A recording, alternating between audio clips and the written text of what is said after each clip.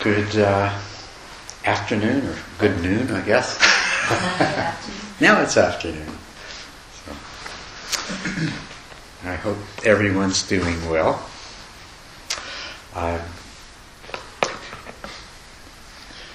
First thing that I want to talk to you about is to just remind you once again that the rule of noble silence means that you don't speak to anyone. You know, not a whisper, not a word, except for me or Nancy or Scott. Okay? And no pointing and waving, no writing notes. Okay? Because you're obstructing someone else's meditation when you do that. And the other thing is that I want you to practice at those times when we're not formally walking and sitting, that you always are being very mindful of exactly what you are doing in the present moment. So when you are, for example, when you are eating your lunch today, if you are serving yourself, you're very well aware of the movements of your hand and your arm and the feel of the serving spoon in your hand. You're aware of your mind's intention to serve yourself. You're aware of your mind's decision, whether you will take a little more or not take any more. As you're eating, be very aware of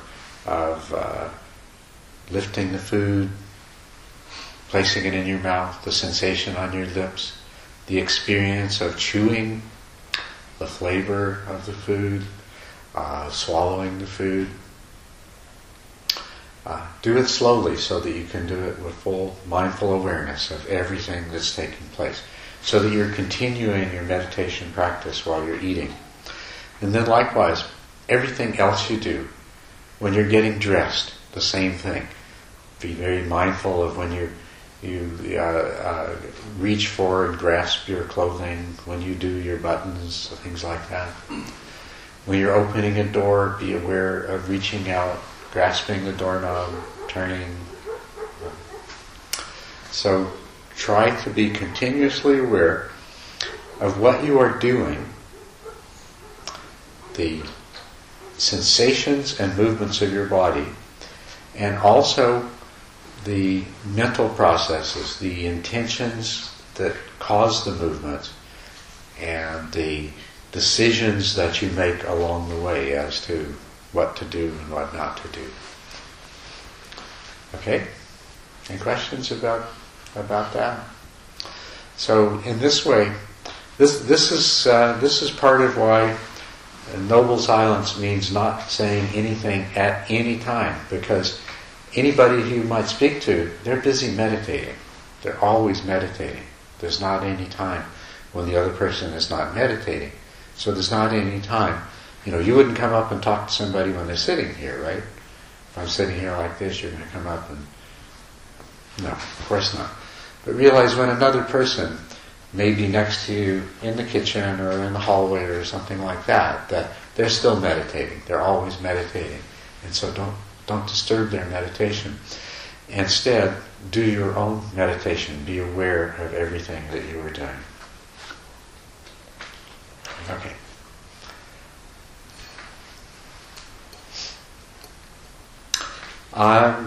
We have some questions about the practice. Would you like to say what your questions are about the practice? No? Okay. Is it about the sitting practice, or both the sitting and the walking? Okay. What we're trying to do is that, of course, your mind, like everyone else's, tends to constantly move from one thing to another. So we're training our mind to only be involved with the things that we direct our attention to. And in order to train our mind in that way, we're using the sensation that is caused by the breath, and especially around the nose as the air moves in and out of the nose. So that's what I want you to focus your attention on, is those sensations. And it could be a large area or a small area. It doesn't matter. Could be inside your nose or outside your nose. Wherever you experience the sensations, but those sensations are what you keep returning your attention to. And so whenever your mind goes somewhere else and you realize it, just bring your attention back. That's all you have to do. You don't have to stop the thoughts. You don't have to control your mind in any other way, except that you're always redirecting your attention back to the same thing. Any question? Any further question? Does that covers it for you? Originally, I thought that the first day you did the whole class, and we did the meditation, but it seems like you guide us, one by one step by one step, and I think that's very helpful. Yeah. Is there any chance you can do again? Yeah, I think there is a chance of that. Yeah. Okay. Yes. What about other questions?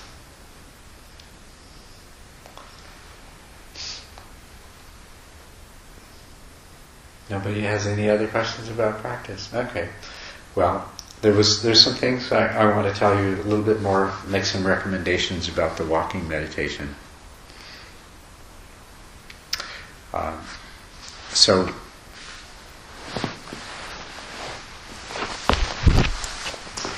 when you're doing the walking meditation, I want those of you who find that your mind is moving to other things by itself easily. If you find that your mind is easily going to other thoughts or easily going to other sounds and distractions, I want you to do the walking meditation in this way. You walk about this fast.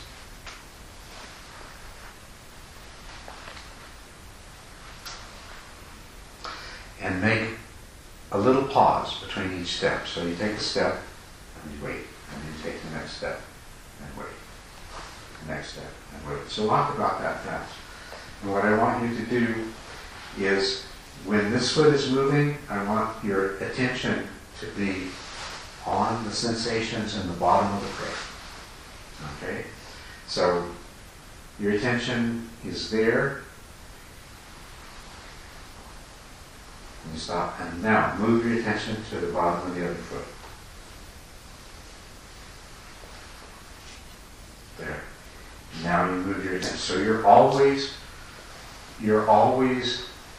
deliberately and consciously directing your attention. And when your attention goes elsewhere, you bring it back, especially if you're walking like this, and your attention goes to a thought, bring it back to the sole of the foot. If your attention goes to a sound, and what you try to notice as soon as your attention starts to move towards a sound, then rather than letting your attention go by itself, you deliberately decide to listen to that sound. See what I mean? So that what has been happening is your mind keeps wanting to move by itself from here to there to there. And what you're doing is you're training your mind that it only goes where you consciously wish to have it go. Only where you decide that you want it to go. So initially, when you can tell that your mind is going to be drawn to a sound, rather than let it go there by itself, not in your control, you deliberately move your mind to that sound. and you investigate that sound for a few moments, and then you bring it back to the sole of your feet. And likewise, any other sensation. If it's a thought, let go of the thought and bring your mind back to the sensation of the sole of your foot.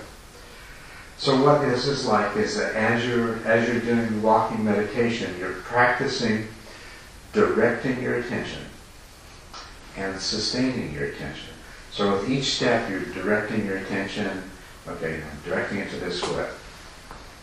Now I'm directing it to this foot. And I'm directing it to this foot. And I direct it to this foot, and then I'm walking a little slower than I was just then. You walk a little slower so that there's a period where you're holding your attention there. So you direct it to this foot, you hold it on this foot until that step's complete. And then you direct it to this foot, you hold it on this foot until that step is over with. If you see something and you feel your attention drawn to looking at that thing, you deliberately move your attention to that thing. You examine that thing, and then you bring your attention back to your foot. Okay, so you're always directing and sustaining your attention. You're never letting your attention run free.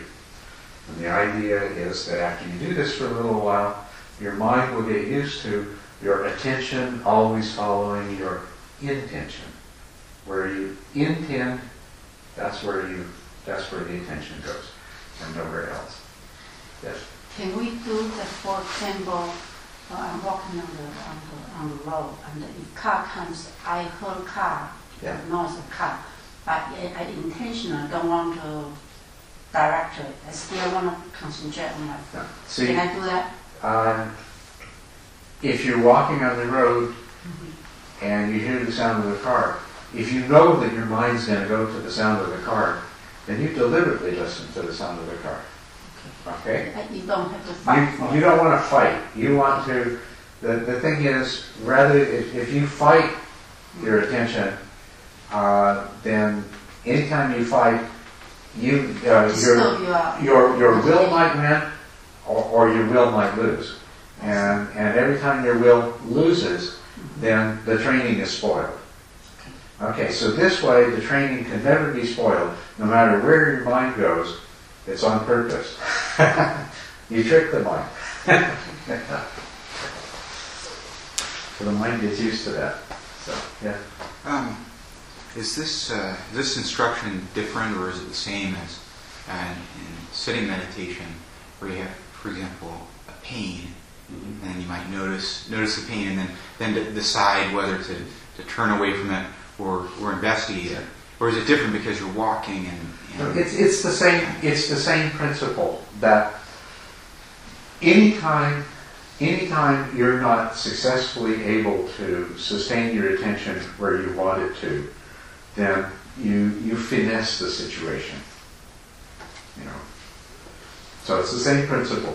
If you have a pain and you know that no matter you direct your attention back to the breath from the pain, your attention is going to be back on the pain again a second later. When you realize that you're not going to succeed in ignoring the pain, then you deliberately take the pain. It's exactly the same thing when you realize that there's something that you've seen that has caught your attention, or something you've heard that has caught your attention, and then now your attention is going to move to it.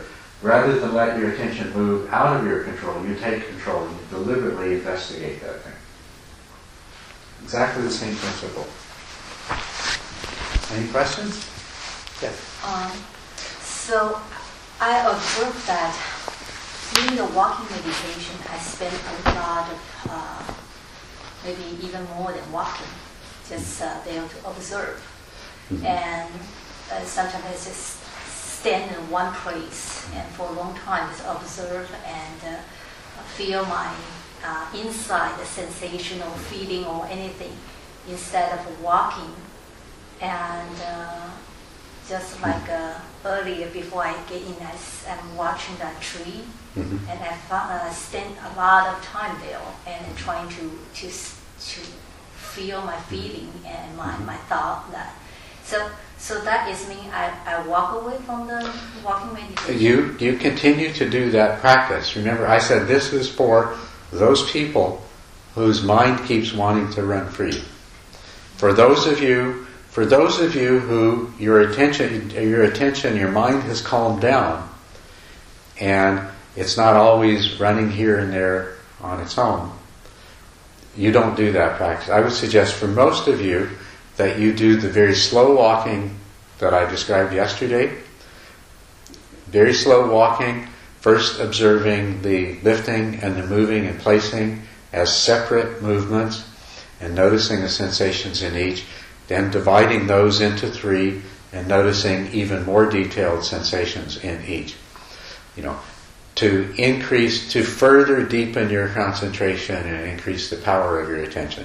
So what I just described and demonstrated for you, that was specifically for people who are still having the problem that their mind is wandering all over the place and they're not, it's like,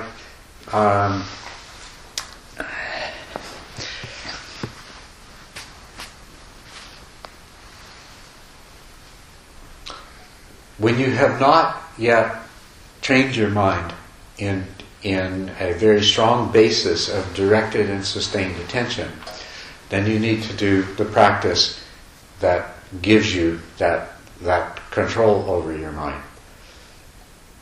Once you've done that, then you can practice in a different way. Now, the kind of practice that you're talking about doing is, yet again, when you have learned to calm your mind and still your mind, then you can let your mind be still and let various sensations and various thoughts and feelings arise and pass away in the still vision of your mind, and you can observe the rising and passing away of these experiences. So that's a different practice. So what Deborah's asking about is an appropriate practice if you feel like you've already achieved stillness of mind by being focused on one thing, so that you no longer need to be focused on one thing in order to continue to have that stillness. If you feel like if you cease to focus on one thing, that your mind's going to start jumping around to everything, you're not ready to do what Deborah was talking about. If you can let go of a specific focus and have your mind stay calm and clear and still, and then just observe whatever comes and goes, that's a very powerful practice. But don't try to do it until you're ready, because otherwise you're just going to be all over the place, and you'll actually lose some of the concentration and training that you already accomplished.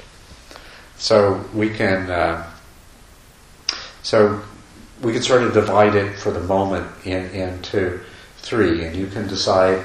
I may have advised you already one way or another in the interview, but if not, then you can decide for yourself. If you are a person who has the problem that your mind is tending to go very easily on its own, here, there, and everywhere, walk at the moderate pace, and you control at every moment where your attention is moving. If you have a pretty good degree of concentration, you would like to deepen that concentration even further. If you have already a good basis for mindful awareness and clarity, and you would like to develop that even further so that the mindfulness becomes even more powerful, then do the slow walking and keep taking it to more detail until there's actually 3 different parts to raising the foot, 3 different parts to moving the foot, 3 different parts to placing the foot, and within each of those divisions you can recognize 3 or 4 different sensations. You keep working in that way until you reach that point.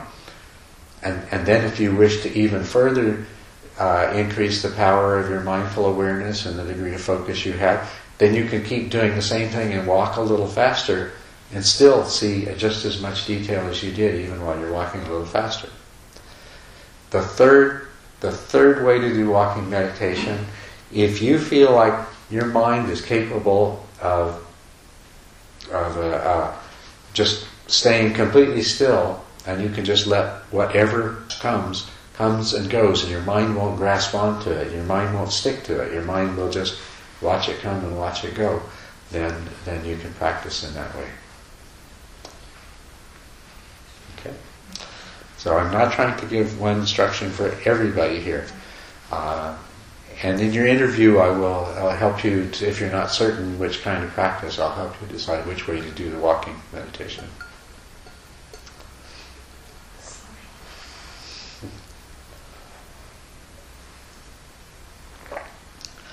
Now, more questions about practice?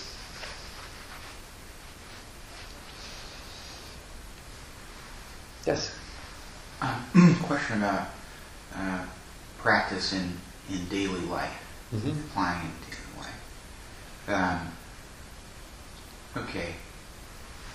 What I'm trying to understand is how to increase the amount of mindfulness that you develop during daily life, and I think a method you have suggested is to pick a period of time when you're going to be mindful, and then expand that period of time. My next question is, pick a period of time during which you're going to be mindful of what? Is it your breath? Is it something, or is it a random thing? What is it? Well, there's different ways that you can do this, but I'm suggesting that what you want to do is you want to have mindful awareness all of the time.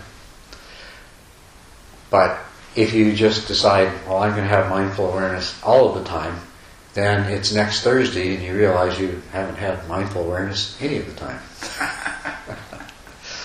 So instead, it's easier to begin by just identifying a particular period, because all the time turns out to be never. So pick a particular period and then expand it till it becomes all the time. Now, as to what to be mindful of in that period, ideally you will be mindful of everything, which means you'll be mindful of the movements of your body, and whether those movements are automatic and habitual, or whether those movements were consciously intended, because we make both kinds of movements.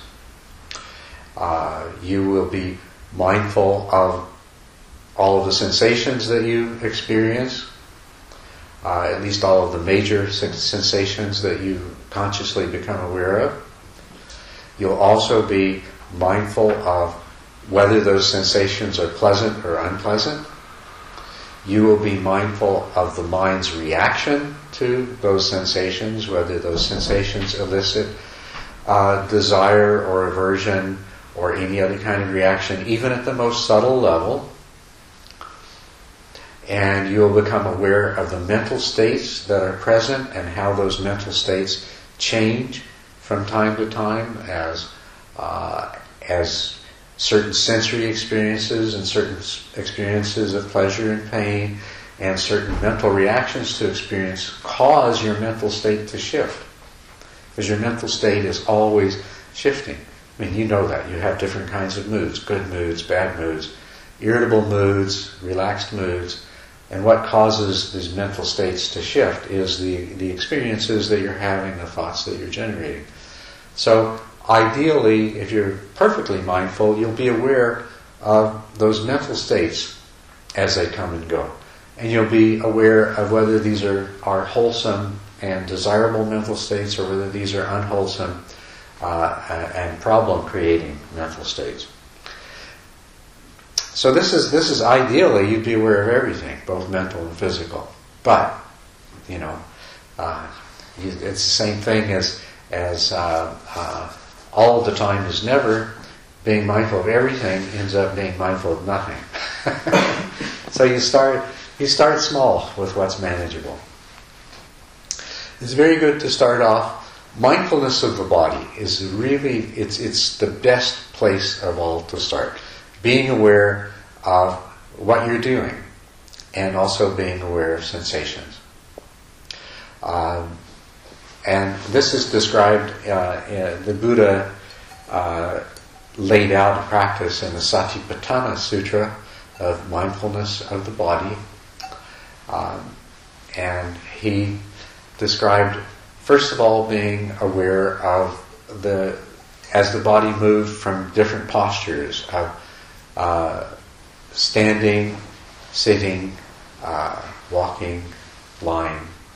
So, at the very least, when you're practicing mindfulness, if you can be aware of when you're walking and then when you stop, when you're standing and then you sit, or when you sit and then you lie down, or when you sit and then you stand up again. At the very least, but this is just at the very least, be aware of these gross movements of the body, changes in posture. But then he also said that beyond that, you should become aware of more fully of everything that you're doing, when going forward and when going back. Which means that when you go forward, why are you going forward? And then if you were going forward and now you're going back, why are you now going back? When eating, be aware of eating. When urinating, be aware of urinating. When dressing, be aware of dressing. In other words, mindfulness of the body is being aware of all of your actions. What am I doing right now? I'm reaching. What am I doing right now? I'm grabbing. What am I doing right now? I'm lifting. So being aware of all these things that you do. I'm moving. I'm placing. I'm turning. So start with the body. Practice for a certain amount of time each day, just being aware of the body. You'll get the knack of it really quickly. Add to the movements the sensations. Well, what am I feeling? This is what it feels like to hold this. There's the sensations of firmness and coldness and weight and so forth. This is the sensation of moving. This is the sensation of lifting. This is the sensation of tasting. This is the sensation of swallowing. All of the sensations that are associated with all of the actions of the body. As your mindfulness becomes more grounded in the body, you become more present. You become more fully aware. Don't you find that when you're aware, the sensations in your body, they don't last. They come and go. So it makes you be here and now. It brings you into the present. It focuses your awareness on the present. So mindfulness of the body is a very powerful practice, and then as you attain more skill at remembering to be mindful of the body, then you can be mindful of the body for more and more of the time. Yes? Could you explain to us why people can do multitasking? People can do it? Do lots of movement together, multitasking. Multitasking? Yeah. Can you explain that to us? To explain why they can do that? How and why? Because it seems like we do meditation, we try to, especially when daily activity, we try to focus and be mindful, do one thing at a time. Yes, that's right. We do.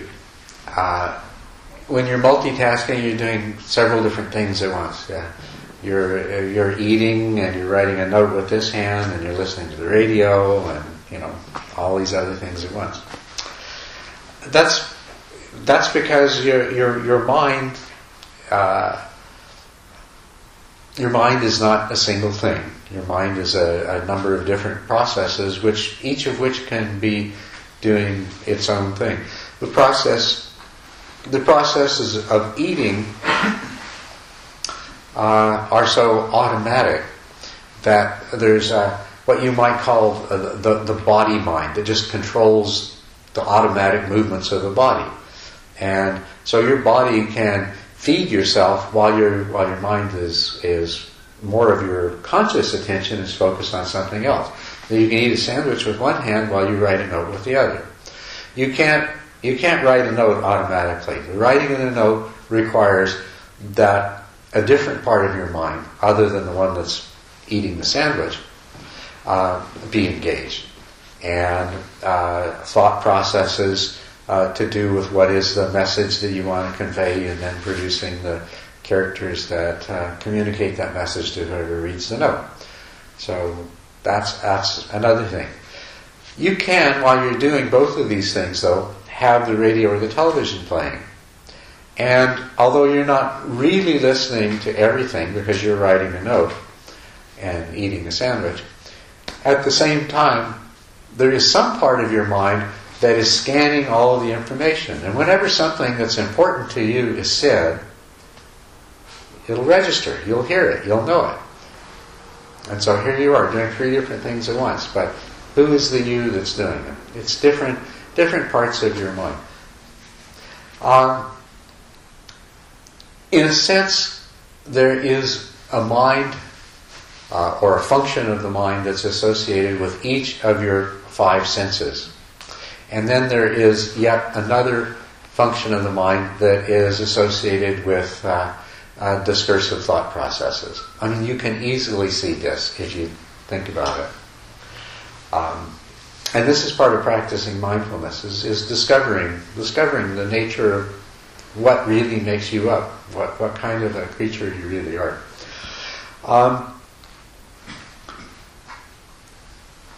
You can, when you're driving a car, you can be carrying on a conversation or thinking about something and be really quite unaware of the process of driving the car. You will, what will happen is somebody's brake lights will come on in front of you, or perhaps you'll see a traffic light turn red, and there may not be the conscious awareness of it, and there may not be a conscious intention to move the foot from the gas pedal to the brake pedal, but those events will happen.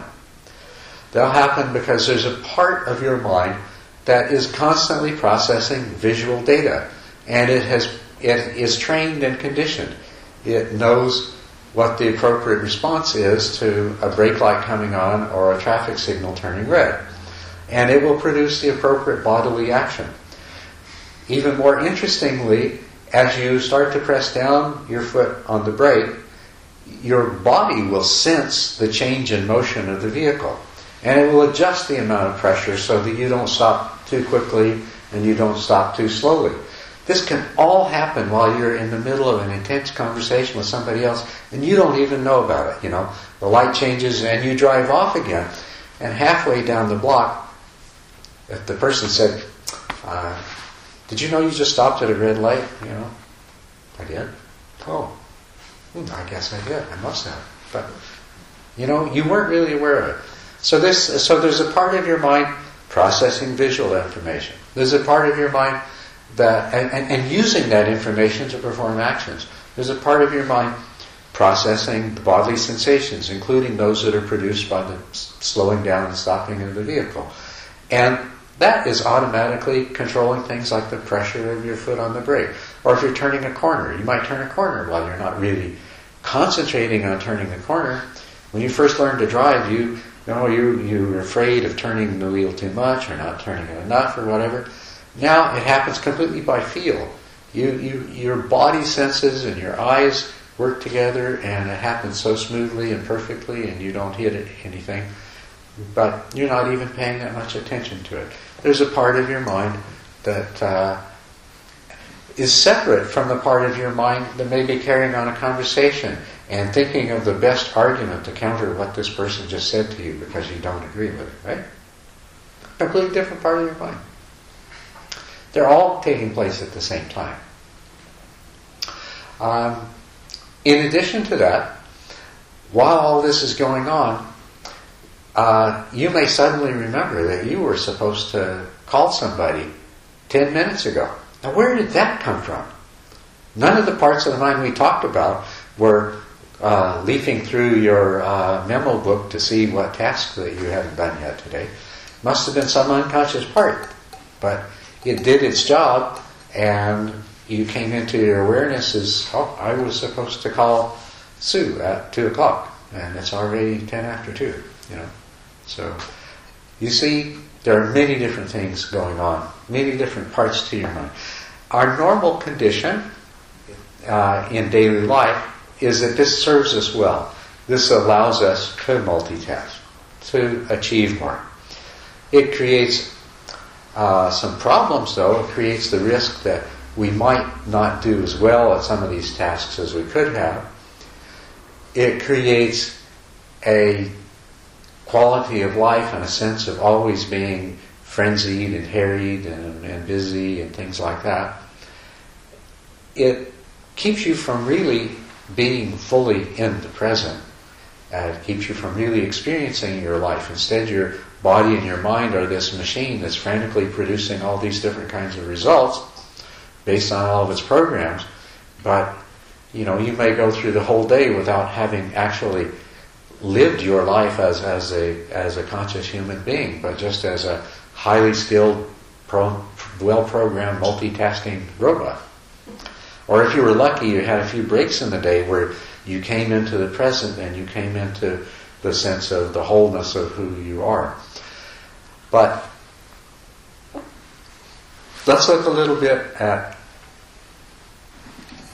conscious awareness. The more fully conscious you are, the more of the totality of your mind is involved in that. And the more fragmented your mind is, the less fully conscious you are. Do you agree with that? Yes.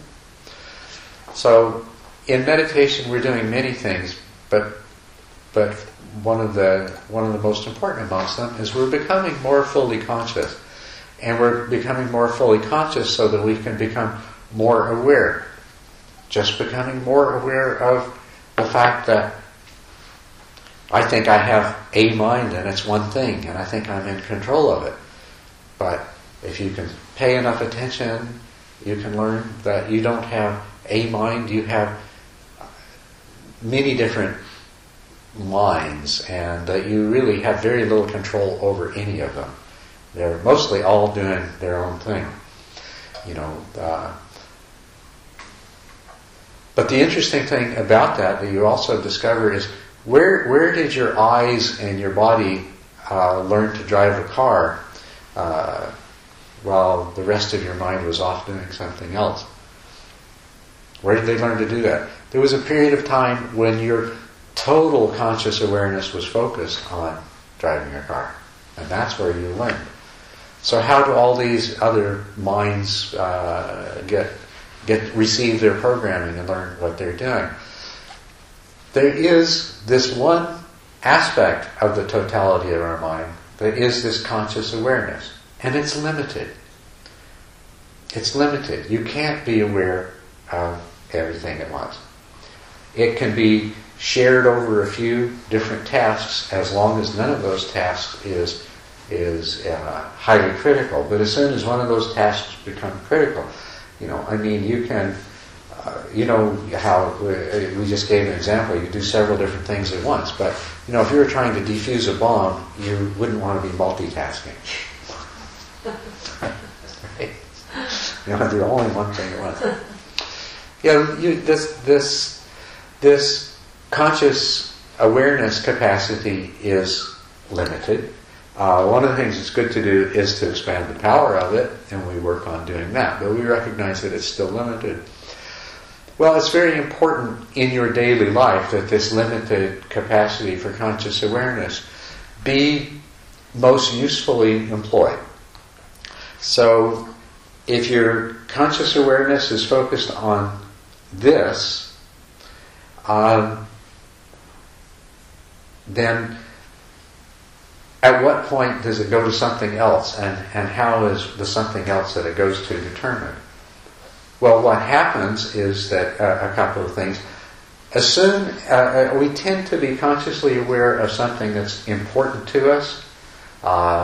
It's of value. It's going to help us it's going to bring us some reward or avoid some problem for us, or it's interesting, or it's dangerous, or it's attractive, and so conscious awareness takes that as an object and engages it. But at some point, the mind loses interest and it goes to look for something else that's more interesting.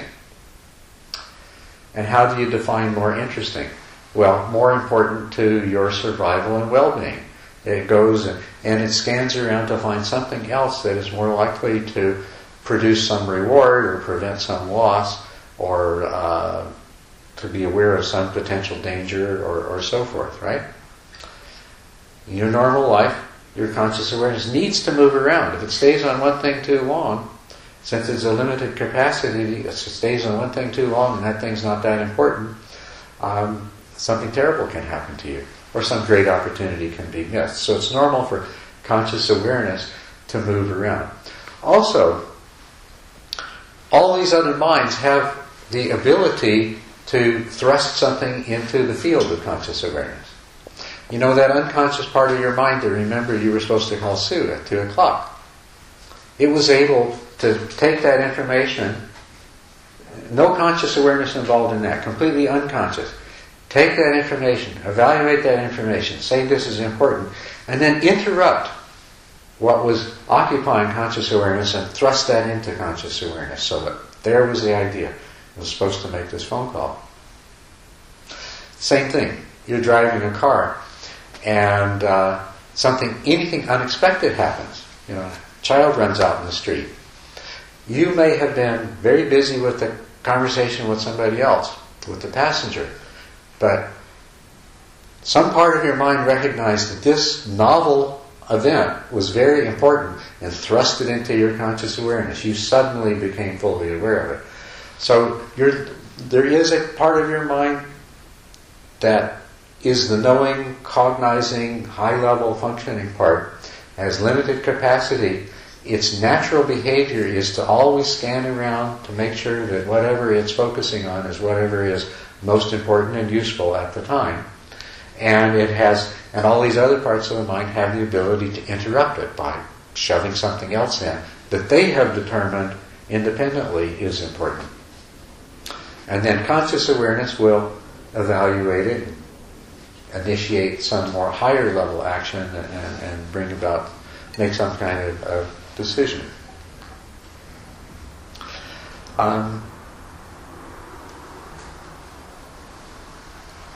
Can't remember where I was going, but this is something about the nature of your mind that you... Yes? Then my following question is just for my curiosity. So, how an enlightened being live their life if they have to do, multitasking? If they, have to live their life in like a normal human being and have to do multitasking? How an enlightened being cope? Well, let's return once again to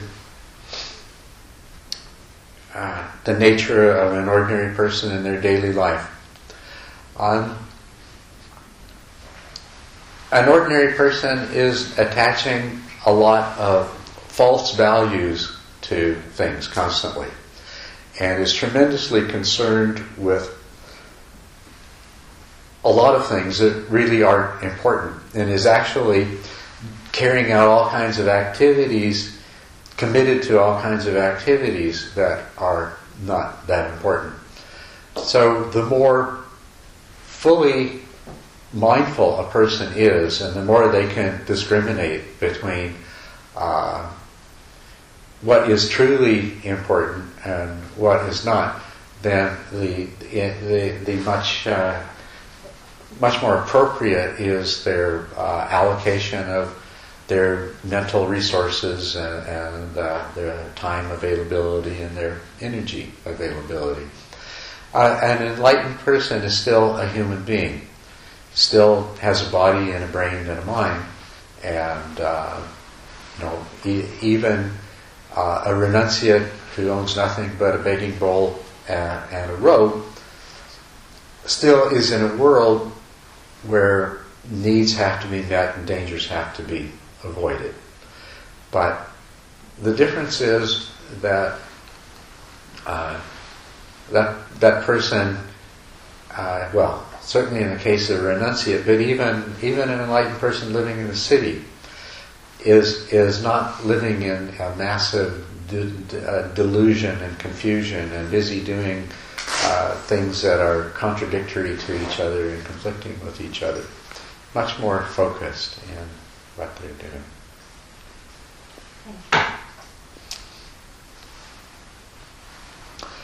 Yes? I wonder if the situation you're describing with multiple minds and so on is really that much. Is it any different from seated meditation? Where you have many different things going on at once, but you're able to coalesce them into one point. And then, as an analogy to multitasking, well, you can focus on several points at one time. Mm-hmm. And as an analogy to maybe all kinds of things going on in your body, well, you can do whole body breathing. Mm-hmm. So would the same types of procedures as in seated meditation apply in daily life? For example, you have this other mind, so to speak, come up and alert you to something that's irrelevant. Mm-hmm.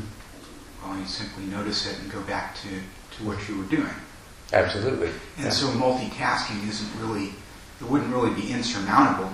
It's no more insurmountable than all the things that go on in meditation. That's right. It's exactly the same thing. Yes, you're right. And that's what happens. You sit down and meditate and your mind does what it always does. As soon as it gets bored with the breath, it starts looking for something more interesting.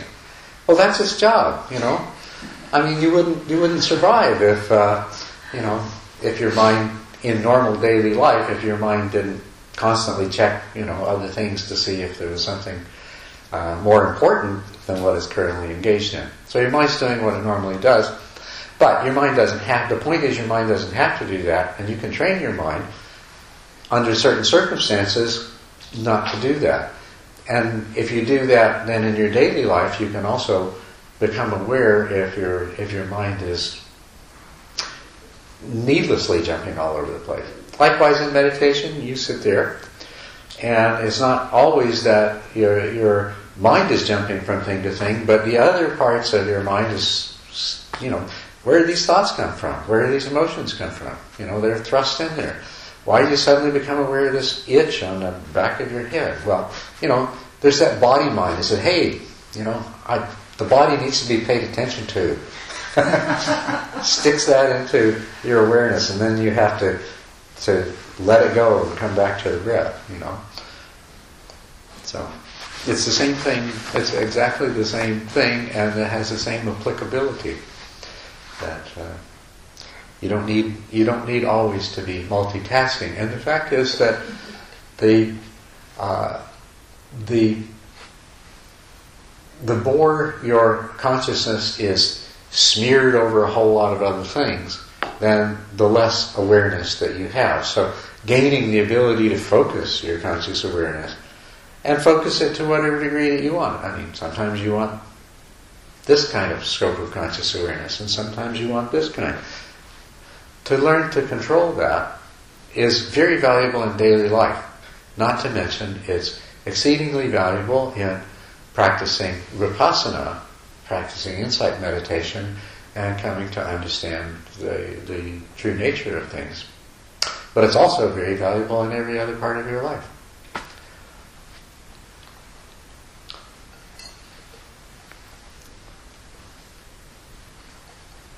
I had a question about change, basically. In terms, I guess you're kind of alluding to that there's things that are less important in our lives that we should, I guess, get away from. And I mean, just as a kind of general guideline, I mean, are we supposed to really be changing our lives significantly? And does that come from the precepts and things like that, or where do we go with that? That is exactly what that's what the Buddhist training offers as the way to change your life, is through the perfections and the precepts. You see, out of all the things that you do, all of your different actions, the degree to which your actions are motivated by desire, aversion, and ignorance those are unwholesome motivations. And to that degree, you're wasting an enormous amount of time and energy, and you're doing things that are causing harm to yourself and others. So that is exactly where you want to start making the change in your life, is by bringing mindful awareness into those kinds of activities. And we actually started talking about how do you practice mindful awareness. And one way is through just the systematic expansion from the body, and then when you are aware of the body, then you can become aware of the feelings. And when you're and by feelings I mean pleasant, unpleasant, and neutral. When you become aware of the feelings, then you can become aware of the mental states. And the mental states are actually the desire and aversion and confusion and so forth that we experience. So this is one way of practicing mindful awareness. Now another way of practicing mindful awareness is beginning with the precepts. To try to take, as an example, to take the precept involving speech. Right speech means refraining from false speech, harsh speech, divisive speech, and gossip. So you can practice mindfulness by trying to be mindfully aware of all of your speech during the day, and being aware of false speech and harsh speech, divisive speech, and gossip whenever they arrive.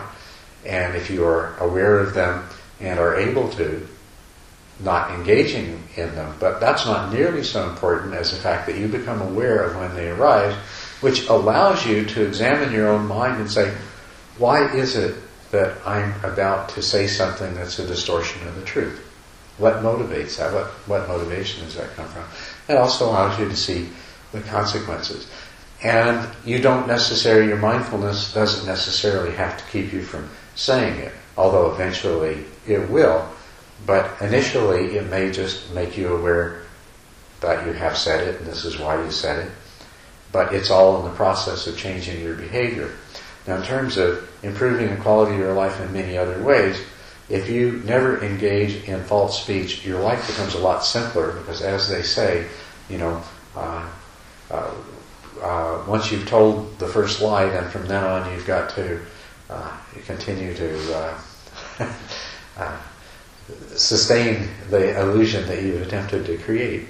And but also there's the consequences, because the negative consequences is the degree that you don't speak with complete honesty.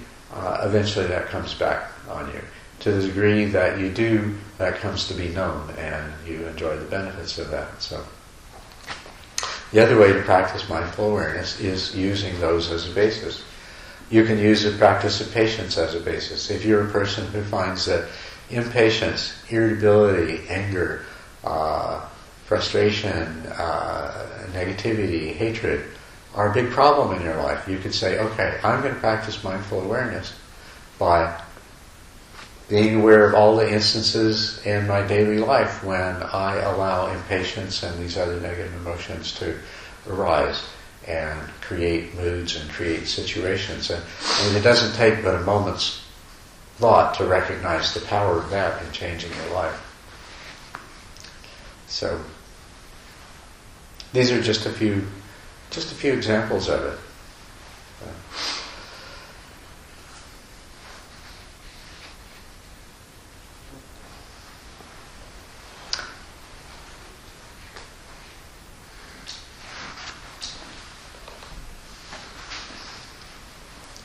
Other questions?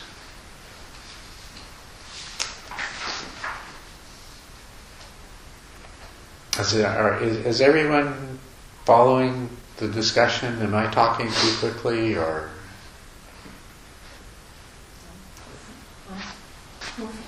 Perfect for you? Huh? And you? You know, I do my best when I get a lot of feedback from people, so if you let me know what's on your mind, then I'm far more likely to be able to address it effectively. So please do speak up. If no one asks, could I ask some question, yeah, just for the practice, is that okay? Yes, that's right. Right, thank you. That's what this is about. I'm still in processing to observing. Mm-hmm. I'm not quite get to conclusion or anything yet. Okay. Now, I get to which? To understand myself, realize yet in the process. I'm processing, observing while walking out sitting in a tree. Maybe because the previous day, yesterday, I have a wonderful experience.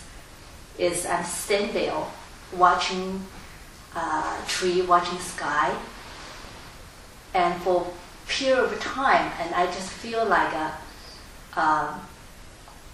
everything suppose it is, and no need to change, no need to be different, even though keeping changing the crowd and the light of the day, getting dark.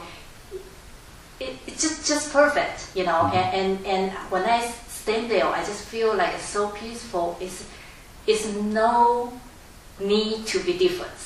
I think that's equanimity. But because that may be leading me to be more aware when today, and I'm walking and I see the tree. On the garden, there's a lot of trees, dry and some still very green and that. Mm-hmm. When I'm walking for the one tree and stand there for a long time, I know that is all the leaves suppose were getting fall and all the thing is so different from all the green. That is not bother. I sense some feeling bother me. Sounds like those dry leaves hanging on the tree, and I have impulse trying to shaking that, helping them to fall down. Okay, and I just say, what happened? Why? Because the previous day I see everything is no needs to difference that, but today I just see I have that sense of inside emotion, just want to help the process, something like that. And I think is that leaf really bother me. So I look around all the same type of tree and all this that.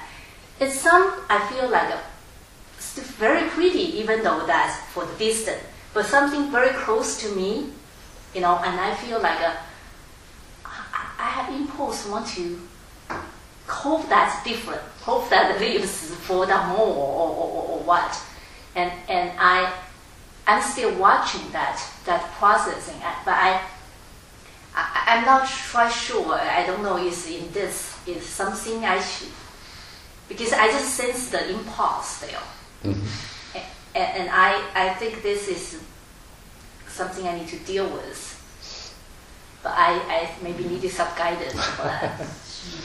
Well, if it's the kind of impulse that would motivate you to go and try to do something about it, then definitely you should do. You need to deal with that impulse because But otherwise, it's just our mind can conceive of things like that. Our mind can conceive of the tree with all of the leaves fallen off of it, and then our mind can make these judgments, and arises the desire to see it in the way that we imagine it. So maybe that's just what's happening with you.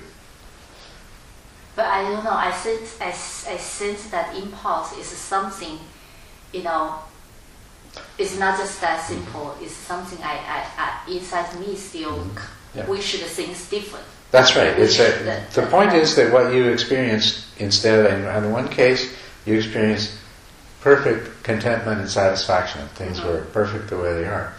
And then on the second occasion, you experienced dissatisfaction. That's dukkha. And you experienced dukkha because your mind could imagine things different than the way they are, and there arose the desire to see that.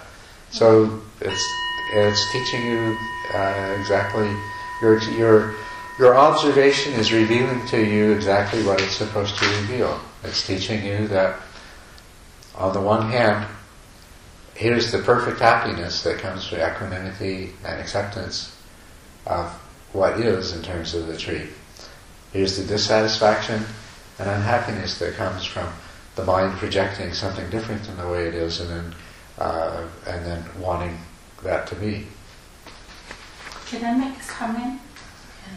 After I know Dave for more than 10 years, can I make a comment?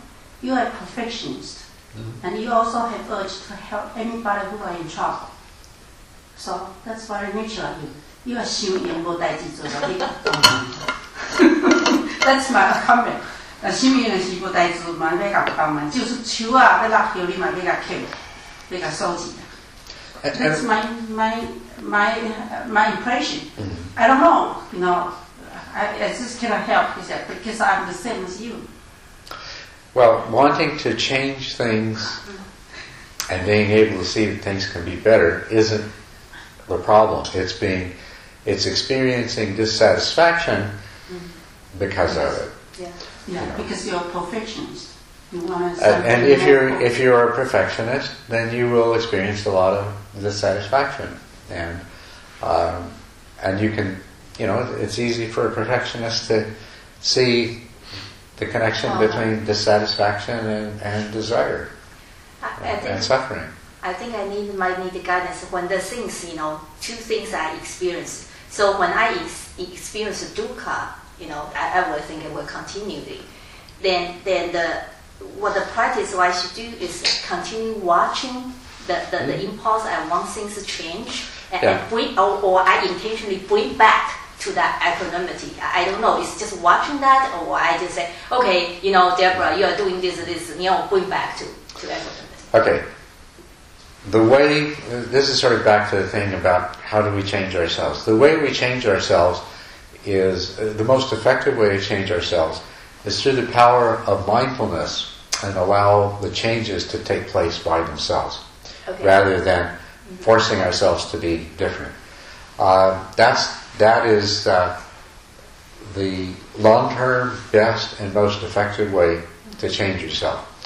Now, that doesn't mean that when you find yourself about to take somebody else's $20 bill that you don't restrain.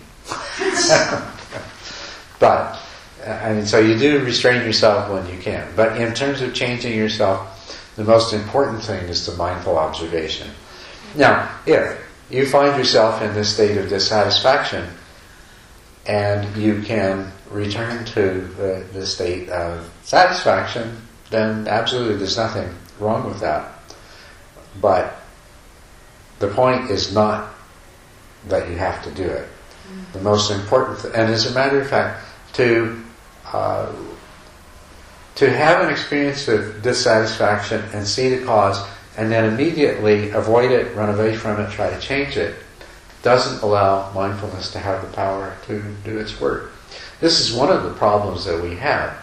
We become aware of behaviors that we would rather not be engaged in, but rather than examine ourselves as the person that has committed those behaviors and has some kinds of patterns and motivations that cause that, and allowing ourselves to see the consequences and allowing mindfulness to absorb that, the tendency is, as soon as we see it, to turn away and pretend it didn't happen, it's not there. This is what we do all the time. We ignore that which we could be learning from. So practicing mindful awareness means really paying attention. And it's time for lunch.